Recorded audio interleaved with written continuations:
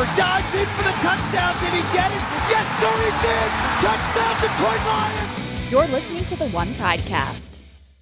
Welcome into another episode of the One Pridecast. I'm Tori Petrie, your host for this official Lions podcast. We are right here in the heat of mini camp here at the Lions facility. The Lions have 3 days of mandatory mini camp this week, which we've been following here on DetroitLions.com. We've got all the coverage for you on that, but the Lions also announced a piece of news this week about their preseason broadcast team.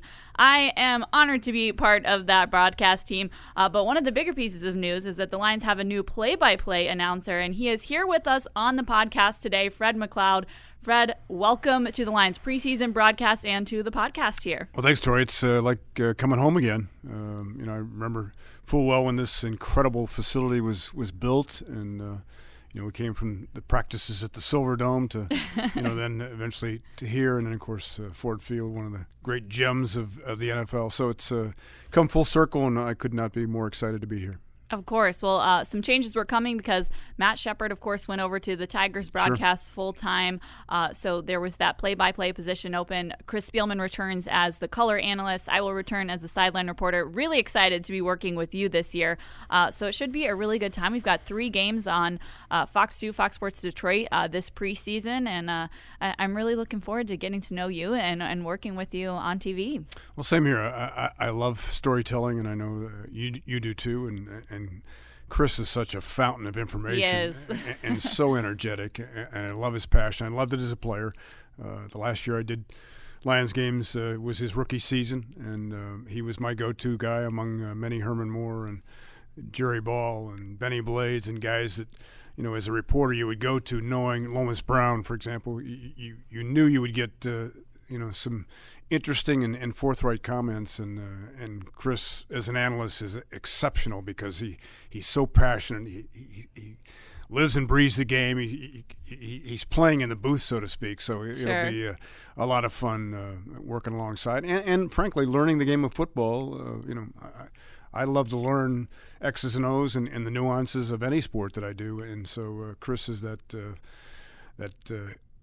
almost coach-like broadcaster, and it'll be fun to learn the game. Certainly. Well, your connections to Detroit, they run deep. You have a deep familiarity with this city. I mean, people might be listening to this podcast and say, oh, Fred McLeod, I remember him, because you have spent a great amount of time in this market. So for people who might not be familiar with your work here before, catch us up on your connections to Detroit. I came here from San Francisco, had back-to-back Super Bowl championships with Oakland and San Francisco, and then landed here in 1982.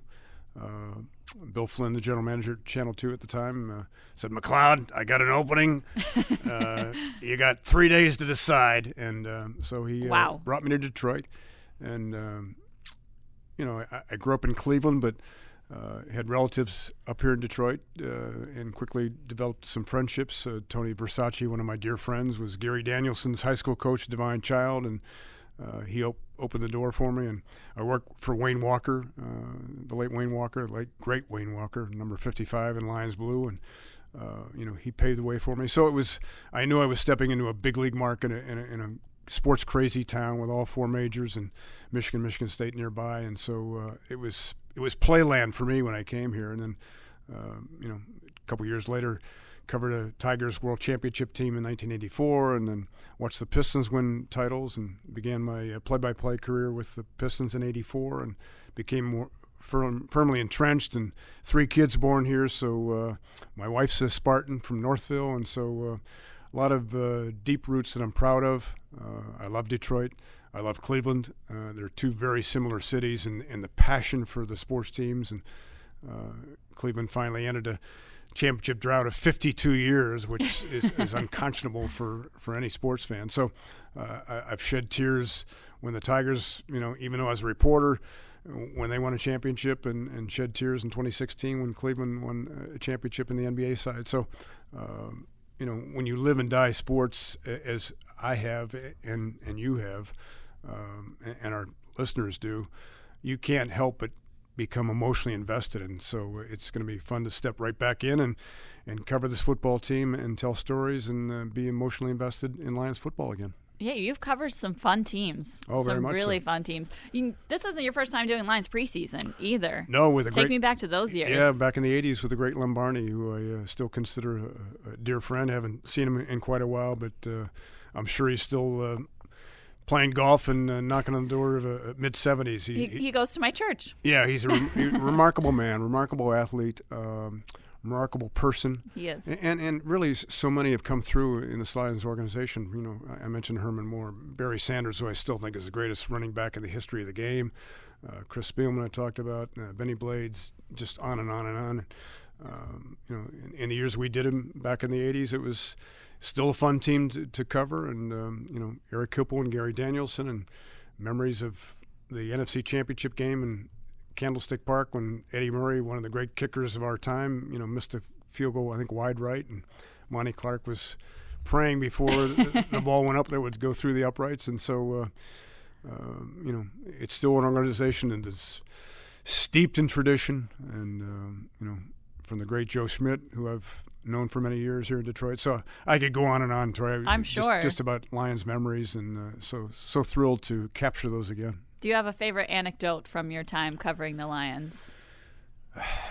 You know, just watching Barry. I remember when he was drafted out of Oklahoma State, I'm thinking, man, I've never seen a guy come into college football or come into pro football with such fast feet. And I'm sure he would counter saying there were times where he was hit hard, but I don't remember many games where many defenders got a full blow on Barry. So, you know, to watch an iconic, you know, I grew up watching the great Jim Brown in Cleveland, and but Barry, you know, it's just too bad he didn't get a chance to get more national notoriety from Super Bowls. But what an iconic talent and generational talent. So to be able to, you know, those memories just come washing back to me. And so I would say just some of his individual great runs that he had that are unforgettable. After all that time you spent here in Detroit, now coming back here to do the preseason broadcast again, what is that like, kind of reuniting with this city? Yeah, it's just so much fun. You know, when you have four teams, as we've had, that have been, you know, generational franchises and so well respected in their various sports, it's just fun to be a part of it. And I love NFL football, and you know, been away from it for a while, but it's like riding a bike. You know, as I done preparation for this, and you know, watched all the games from last year, and I see a lot of promise in this organization and in a front office that is committed to building a team the right way. And you know, there's still room in this NFL football for a ground-based team that will jam it down your throat. And I saw a big improvement on the defensive side, and I love what I saw from Kerryon Johnson before he got hurt. The young man glides. Obviously, you got a franchise quarterback. Kenny Golladay blew me away with some of those the catches he made with those strong hands of his. So I'm excited about the draft. You know, from TJ on down, and you know, Matt's got a vision. He really does. He's got a pedigree, and it works. And you can't build these kind of programs that Bob has built overnight. But you can tell he's getting the kind of people with the coaching staff that want to be here, that will represent Lions football in a championship mentality. And I'm excited about what's to come. Make sure you visit DetroitLions.com for the latest in Lions offseason news, analysis, access, and more. Lions insider Tim Twentyman, along with Lions columnist Mike O'Hara, break down every aspect of OTAs as football season approaches. DetroitLions.com, your home for everything Detroit Lions. Take me behind the scenes of what a play-by-play broadcaster's job is. You're in the building this week to, you know, meet some of the staff, get to know the building a little bit as you prepare for the preseason games. You're here during minicamp. What is your goal while you're here in this building? Just to absorb as many stories as you possibly can, whether it's through, you know, written notes or reading some of Mike O'Hara's and Tim's great work on the website. But you know, I'm a storyteller by trade. It's my 37th year of play-by-play coming up, and so I love humor. I love to make people smile. I'm energetic and passionate about what I do, and it's easy to do that when you've got guys who are going to make big plays and make energized plays, and it's my job to inform Lions football fans who these guys are, not just the statistics, but the storytelling. Those will be plentiful, and again, just leaning on Chris for his expertise on the game itself. Any job of a play-by-play expert is to set up the analyst. The analyst is the star of the show. Let's face it. Mm-hmm. Chris played the game and breathed the game, as we know, and it just oozes out of him. So I can't wait to. It'll be surreal for me because, again, I covered him as a player and have such vivid memories of number 54, and now to sit alongside him, it'll be. I'll be pinching myself for a while. I hope he doesn't catch me doing that, but I will. What do you remember from your interactions with Chris as a player? Just, if he was bleeding, he'd say, "I don't need a Band-Aid. Let's go to the next play." It's just, he came from a iconic program in Massillon, Ohio, and at the high school level in Ohio State, and so he's beloved in that state. And he's just, he defied the odds. He wasn't the prototypical size linebacker, but he'd knock your head off, and so he just played with such passion that it permeated the ball club. And I always thought the talent on those teams was actually better than their record would indicate. And so it was a fun group to cover. Like I said, Jerry Ball was a riot and a pretty darn good nose guard. And obviously Herman Moore, one of the great receivers of his era. And so it was, and of course number 20 in the backfield didn't hurt either. But of course not. So just a lot of memories come flooding back, good memories, and we know what a tremendous football town this is, and fans are eagerly awaiting a return to glory, and it's going to come. Between now and August, when those preseason games begin, what does the job look like for you? Just constant preparation, constant reading about the teams that Patriots and Texans and Browns that will broadcast. So it's just it's a daily diet of watching video. I love to watch film too, and and frankly, memorizing numbers. That's a big part of football. So that I know because you have to be quick on the reaction. Yeah, exactly. I have a spotter, but I take pride in.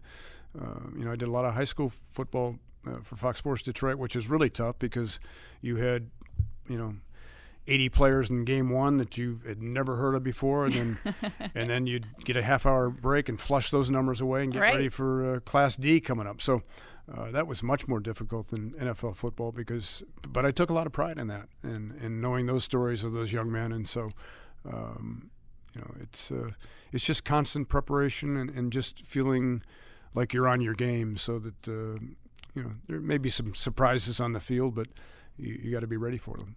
I know you told me that you've already watched all of last season. You kind of been binge watching football since getting this position to take over as the preseason play-by-play.